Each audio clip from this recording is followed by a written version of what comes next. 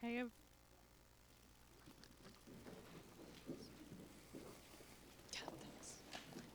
hey everyone, I'm Chanel, and this is my 18th year at Sunnybank District Baptist Church, and I'm in my final year of advanced business at UQ. So it's a little bit about me. Oh, and come say hi after the service if you haven't met me yet, and even if you have. So I have the privilege of bringing the Bible reading to us, which tonight is 1 John chapter 3, 11 to the end of the chapter, verse 24. And I'm reading from the ESV. For this is the message that you have heard from the beginning, that we should love one another. We should not be like Cain, who was of the evil one and murdered his brother. And why did he murder him? Because his own deeds were evil and his brother's righteous. Do not be surprised, brothers, that the world hates you. We know that we have passed out of death into life because we love the brothers. Whoever does not love abides in death. Everyone who hates his brother is a murderer, and you know that no murderer has eternal life abiding in him. By this we know love, that he laid down his life for us, and we ought to lay down our lives for the brothers. But if anyone has the world's goods and sees his brother in need, yet closes his heart against him, how does God's love abide in him? Little children, let us not love in word or talk, but in deed and in truth. By this we shall know that we are of the truth and reassure our heart before him. For whenever our heart condemns us, God is greater than our heart, and he knows everything. Beloved, if our heart does not condemn us, we have confidence before God, and whatever we ask, we receive from him, because we keep his commandments and do what pleases him. And this is his commandment, that we believe in the name of his Son, Jesus Christ, and love one another, just as he has commanded us. Whoever keeps his commandments abides in God, and God in him. And by this we know that he abides in us, by the Spirit whom he has given us. This is the word of the Lord. Thanks, Chanel. Evening, everyone. Hey, Chanel. G'day. Pastor Charlie's having a night off tonight, a well-deserved rest. He preached twice this morning and has been quite active and quite busy. It's been a week and a half, hasn't it? You guys know Miles and Hannah. They got married on Thursday. Woohoo! It was a lovely time together. Cold, but lovely. And apart from the bridesmaids slipping and falling, it was rather uneventful.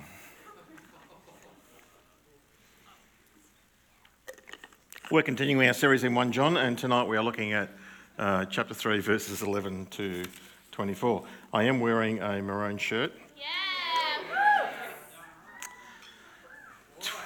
Yeah! Why?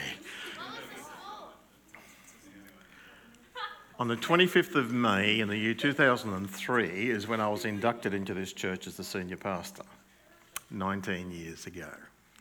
And on that day, and in that service, a man by the name of Warren Rain rushed out of the congregation, rushed on stage, and presented me a maroon shirt. To which I said publicly before about 500 people, all right, I'll wear the maroon shirt whenever Queensland win. So you've been wearing it quite often? This is my fourth maroon shirt that I have purchased over the years. I have about still 4 in my cupboard, so I don't think I'll need to wear it again this season. It was a good game. It's not important, it's just a game. But in order for you to know that what is very close to my heart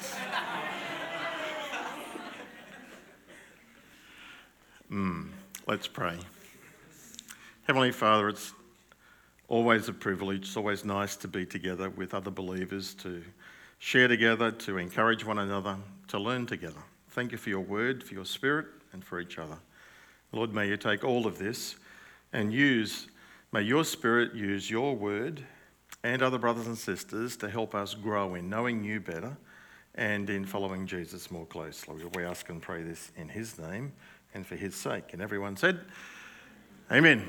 Tonight's message, authentic believers. John gives us two tests. There are many tests in 1 John. There are about, at one stage I counted 10, but with very subtle distinctions, about half a dozen sort of tests. And tonight there are two. He's writing to encourage people that they may know that they are Christians, and there are various avenues of that. Of course, he's writing in the context of some false teachers who were just confusing the local church. Questions as per normal are available, and they're over there if you would like to grab one of those later on in the service. You can grab them now if you like, for us to work through. Before we jump into tonight's passage, I want to give a very quick summary of verses 1 to 10 of this chapter. This is last week's message. And John basically is saying that there are two families in the world and only two families. And you're in one family or the other. Or you could use the word kingdom. There are two kingdoms in this world, spiritually speaking. There is the kingdom of God and there is the kingdom of Satan. The family of God, the family of Satan. You're in one or the other. You can't be in both, and there is no third option in the middle. Now, there are not only two families in this world, but John also tells us that there were two historical events in verses 1 to 10 that have enabled us, because we're all born into the kingdom of Satan. We're all born distant and separated from God. But because of two historical events that the Lord Jesus is involved in, we are able to be transferred from that kingdom to a new kingdom. We are born physically in this kingdom, but we can be born again to enter the spiritual kingdom, the kingdom of God, the family of God. The two historical events are, of course, the first coming of the Lord Jesus. Through his death and his resurrection, he's made it possible for us to be born again, to be born as a child of God, spiritually made alive. The second event that he refers to is the second coming of the Lord Jesus, the return of Christ, at which point then it'll be very obvious who is in God's family. At the moment, as you look at the world, then we're all mixed in together. It's wheat and tares growing up together, and you can't really tell the difference by looking. Are you in the kingdom of Satan? Are you an unbeliever? Or are you in the kingdom of Jesus? Are you a child of God? It's difficult to tell by simply observation, but John gives us a couple of tests to help us in our evaluation. Am I in the kingdom? And is the person I'm speaking to, are they in the kingdom? They are the two most important questions to be able to answer, particularly the first one. Am I a child of God? Am I saved? Do I have eternal life? And that's why John certainly writes this letter for us, so that we can have an assurance. I'll come to those two tests in a minute. This is why he writes, I write these things to you who believe in the name of the Son of God, so you're believers, so that you may know that you have eternal life. It's not only to be a believer, but to know that you're a believer, to be assured of it, to be confident, to rest in the peace of it. Because in this paragraph, John will certainly allude to times when we're not always solid. God wants us to be. He wants us to be assured and not tossed about and not uncertain. And he wants us to be confident and certain and sure in our relationship with him. So here is the first test. Authentic Christians love one another. Because there are certainly some people who say they're Christians, or they say they believe in Jesus, they say they follow Jesus. They may even, attend church, may have been baptised. They may even give money to the offering, to the work of the church, have communion, read their Bible. You may do all of those things and yet not be in the family of God. It's quite possible. There are people who are both pretenders, who do those things deliberately, or there are people who are doing those sorts of things out of a sense of duty, but they are deceived spiritually because they've never been genuinely born again yet. They haven't responded to the gospel. Well, here is the first test. Do you love fellow Christians? We are, of course, commanded to love all people, to love our neighbours, to love our enemies. But in this test, John is particularly saying that if you're part of God's family, then you will have a love for your brothers and sisters in Christ. It'll be there automatically. God puts it there. Of course, Verse 11 says, "For this is the message you've heard from the beginning, that we should love one another." And we do. We don't always, do we? Some Christians can be quite difficult to like. Is that true? Don't look at them. We have different personalities, different interests, different ways of doing things, and sometimes just by simply personality we can irritate one another, rub each other the wrong way. But we're not talking about liking one another, we're talking about loving one another. We should love one another. And it's quite possible for us to love someone before we like them. And you will find that if you commit yourself to loving them, we'll talk about what that means, if you commit yourself to loving them, you may eventually find yourself liking them. Or at least not being so irritated by them, you can tolerate them a whole lot more, simply by loving them. Here is an exercise for you to do. If there is someone who is a professing believer, you think they're a fellow Christian with you, and that's really what we're talking about tonight, that relationship, and they irritate you, or you're out of step with them, or something's wrong with them. The Bible certainly says that if you're bringing your gift to the altar, then, and remember that your brother or sister has something against you, leave the gift at the altar, go be reconciled, put right with that person, and then come and offer your gift. Relationships are very important in God's kingdom. But here is another exercise for you. If there is someone who is upsetting you, hurting you, irritates you, annoys you, whatever, pray for them. Pray for them every day. Don't pray for God to kill them. Pray for God to bless them. And mean it. Pray for them to grow in their relationship and awareness of who Jesus is. Pray that they'll grow closer to him and that God's goodness will be poured out upon them. A lady by the name of Evelyn Christensen wrote a book called Prayer Changes Things. And she writes that in the process, one of her experiences was that there was someone who was doing that, irritating her, and so she began to pray for them. And over the course of time, she found that things did change. But she also observed that they didn't change, she changed. Her attitude towards the person changed. So pray for them and see what happens. Either they will change or you will change, perhaps even both of you will change. So there's a question. Do you love your earthly brothers and sisters in Christ? John then contrasts this, we need to love one another, which is the test, the marker, the identifier that we are part of God's kingdom, with what happens in the world. He contrasts it with hatred. Don't be like Cain, he says, who belonged to the evil one. He's in the kingdom of Satan. He's not a follower of God, not a believer in God. And what did he do? He murdered his brother. Quite literally, cut his throat. That's what the Greek word points to. When Abel brought his sheep to the Lord as a worship, they both brought an offering to God to worship him. Cain would have seen Abel slit the throat of the sheep. What Abel did to the sheep is what Cain was going to do to his brother. He slit his throat. Why did he do that? Well, because he was jealous of him. His actions, Abel's actions, were righteous. He was accepted. And Cain's were not. And he got malicious. There was a hatred in the heart. Before there was a hand raised against him, there was a development of something in the heart. And John is saying, that shouldn't happen for us as followers of the Lord Jesus, and we need to be aware of it.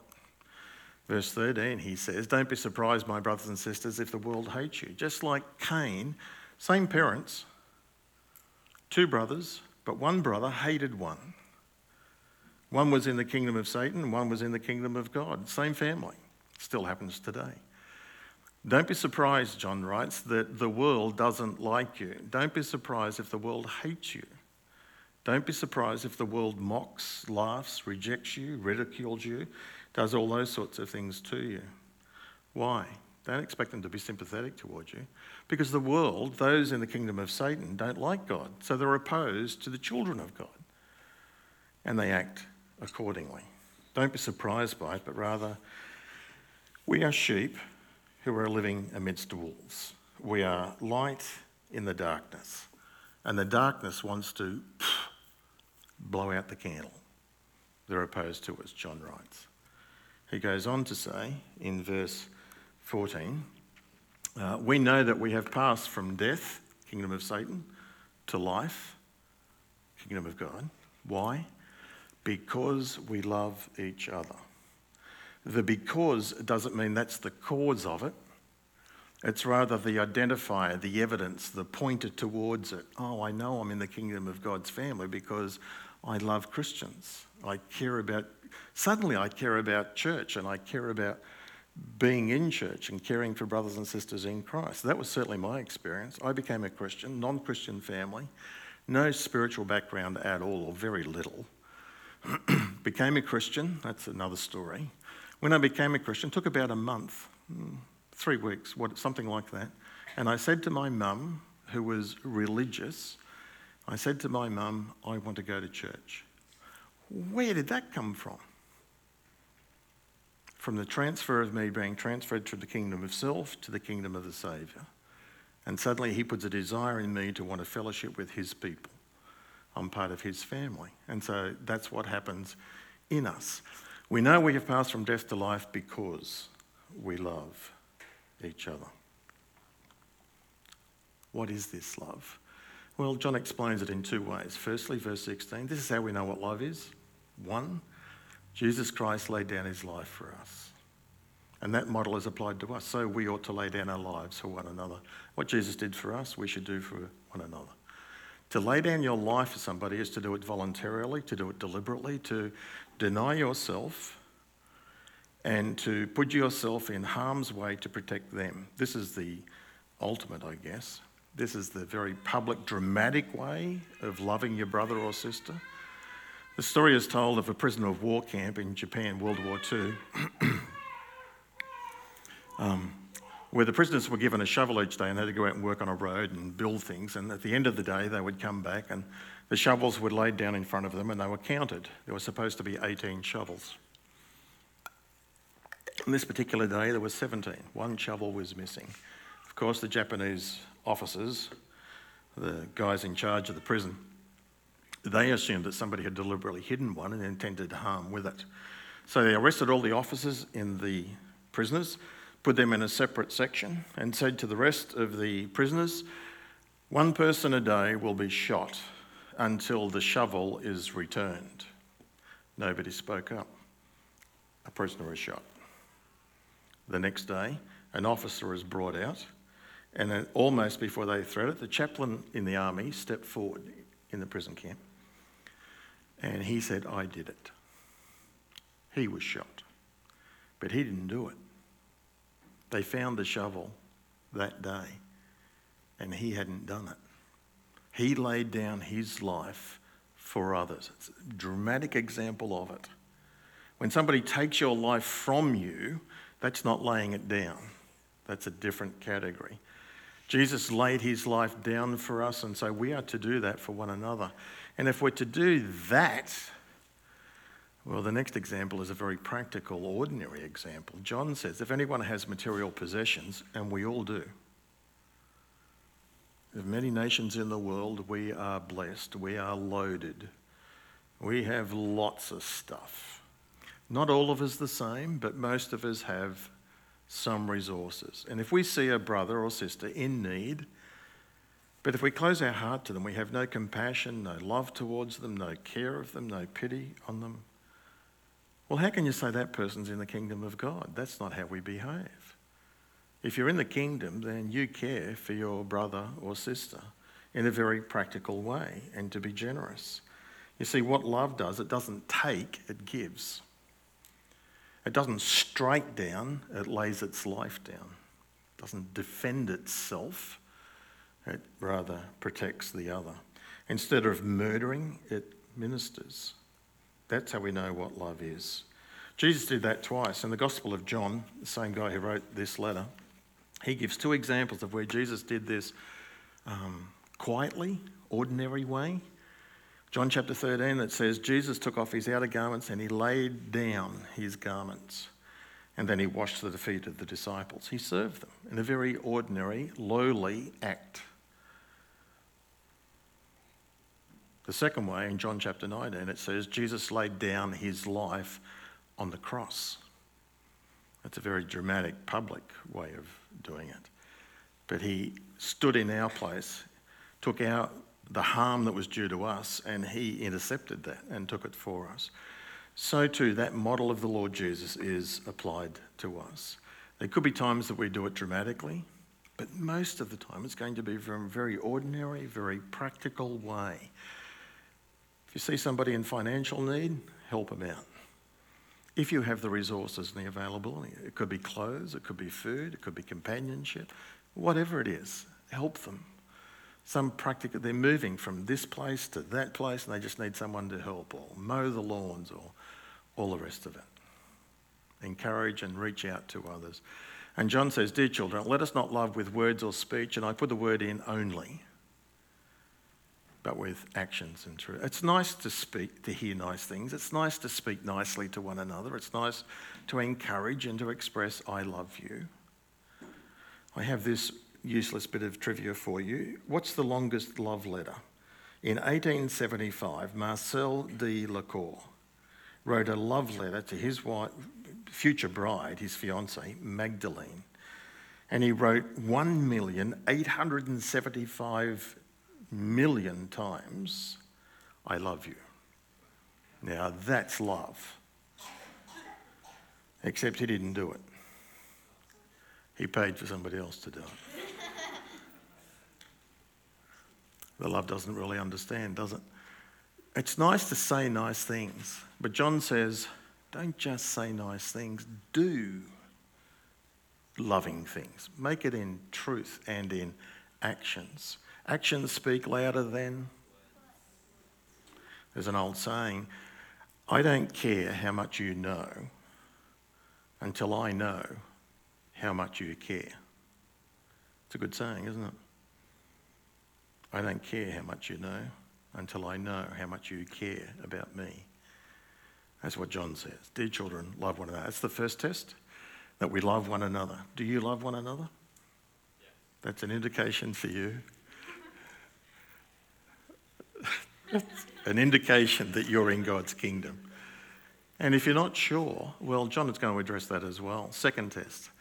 Authentic Christians also love God and they're very confident in him. They draw close to him, and that's manifested in their lives in various ways. He goes on to say in verse 21, "Dear friends, if our hearts don't condemn us," and there are times when our hearts do condemn us. There are times when we have doubts or questions or wonder. If I'm in the kingdom of God, how can I think like this? How can I feel like this? Why do I do the things that I do? Well, read Romans chapter 7 and you'll see the Apostle Paul had exactly the same wrestle. As followers of God and being members of his family, we are not perfect. We are flawed creatures and we are prone to do the wrong thing. And sometimes when we do the wrong thing, we condemn ourselves. But the good news is, and Satan certainly condemns, God does not condemn. If our hearts condemn us, then we can have confidence before God, because he said in the verse before that, if our hearts condemn us, we know that God is greater than our hearts and he knows everything. He knows you totally. He knows things about you that you don't know about you, and he still loves you and he still accepts you. He knows everything and accepts you in Christ, in his kingdom. So your confidence is in him, not in yourself. That's what John is saying to us. He goes on to say, because we have a confidence in him, this manifests itself both in our prayer life and in our obedience. He says, and we receive from him anything that we ask. Why? Well, because there are a couple of conditions. Because we keep his commands and do what pleases him. Just like a little child who is confident in their parents, the child comes to the parents and says to them, can I have this, or can I do that, or can we, whatever the request is. And often the desire of the parent is to want to love and please the child. So our Heavenly Father wants to love and please us. And when you pray, you think about this. And I hope we all pray and pray often and ask God for whatever it is that we need. John says, part of being in his family is that we receive from him anything we ask. Anything we ask. Wow. How does God answer our prayer? Well, usually yes, not always. Sometimes God says no. Say it as a parent to a child. Why? Well, because it's not the best thing or it's not the right thing. He'll say no. But notice also, if God doesn't say yes, he might say, well, the answer is yes, but you can't have it just yet. You're not ready. Or it's not ready. You can have it, but you have to wait. God, I want a wife or I want a husband. Well, yes, that's a good thing. I'll give it to you. You have to wait. Whatever the request is. Rhonda and I have just had a wonderful experience. We've been praying about selling our cars and getting a new car. And this week we are in the process of getting a new car. It's a miracle. It's another story. And I don't have time because I only have 20 minutes, so you don't get to hear it. I'll tell you afterwards if you come and ask me. God can also say to us, look, the answer is yes, but not what you're asking for. So how does God answer our prayers? Yes, you can have it. Yes, you can have it, but you have to wait. Yes, you can have it, but it's going to be different, or no. 3 out of 4, God says yes. He's our loving Heavenly Father who loves us as his kids and he wants to bless us. Now, there are conditions attached to that. Dear God, I would like a mansion and a Mercedes-Benz. No. Why? Well, because we keep his commands and do what pleases him. If we're doing that, if our relationship is right with him and we are walking with him, then Psalm 37 verse 4 says, delight yourself in the Lord and he will give you the desires of your heart. That's what God was doing with us. He was giving us the desire in our heart, prompting us to saying it's time to sell the cars and it's time to get a new one, another one. And so we're just obedient to that prompt. And it's quite miraculous the way that this circumstance came about. I hope I'm whetting your appetite and you want to come and talk to me about it. Because we keep his commands, just like kids. If our kids obey us and don't irritate us and they want to please us, then when they ask for a chocolate or a lolly or whatever it is, we say, yes, of course, you want to bless them. So how's your obedience? How's your desire to please God? How's that going? Well, if we do so, John goes on to say in verse 23, and this is his command. Number 1, believe in Jesus. That's always number 1. Secondly, and if you believe in Jesus, you'll be transferred from this family to this family, to his family. And if you're transferred to his family, then you'll love one another. John's referring back to the first test again, just as he commanded us. And then finally, and the one who keeps his commands does what he wants and pleases him. We live in God, we live with God, and God lives in us. We're in the family. And how do we know that? Well, he's given us his Holy Spirit. It's a subjective, personal response, and the Spirit is telling us things that we belong to him. So what does all of this mean? Number 1, there are 2 families in the whole world. You're in one or the other. There's no in between. Everyone is born into one family, the kingdom of Satan, children of those who don't believe and follow God. But because of Jesus and his death and resurrection, we can be transferred, we can be born again into a new family. And if we are born again into this new family, there'll be changes. One change is our heart and attitude towards our brothers and sisters. Authentic Christians love one another. And the second test indication is authentic Christians also not just believe in Jesus, but they obey God and they desire to please him. They're confident in him when they pray, and they are close to him in their walk. We're going to go to a discussion time in just a minute. Let's pray together. Heavenly Father, I want to thank you for your wonderful plan of salvation, that into this fallen, rebellious world you came in the person of Jesus to adopt us, to help us to be born again into your family. Lord, you have adopted us as your sons and daughters, and you're in the process of changing us, transforming us, both in character and in choices. Help us to be children that please you, that obey you, children that reflect you in this dark world. We thank you for Jesus and your great love for us and the certainty that we can have and that you want us to have.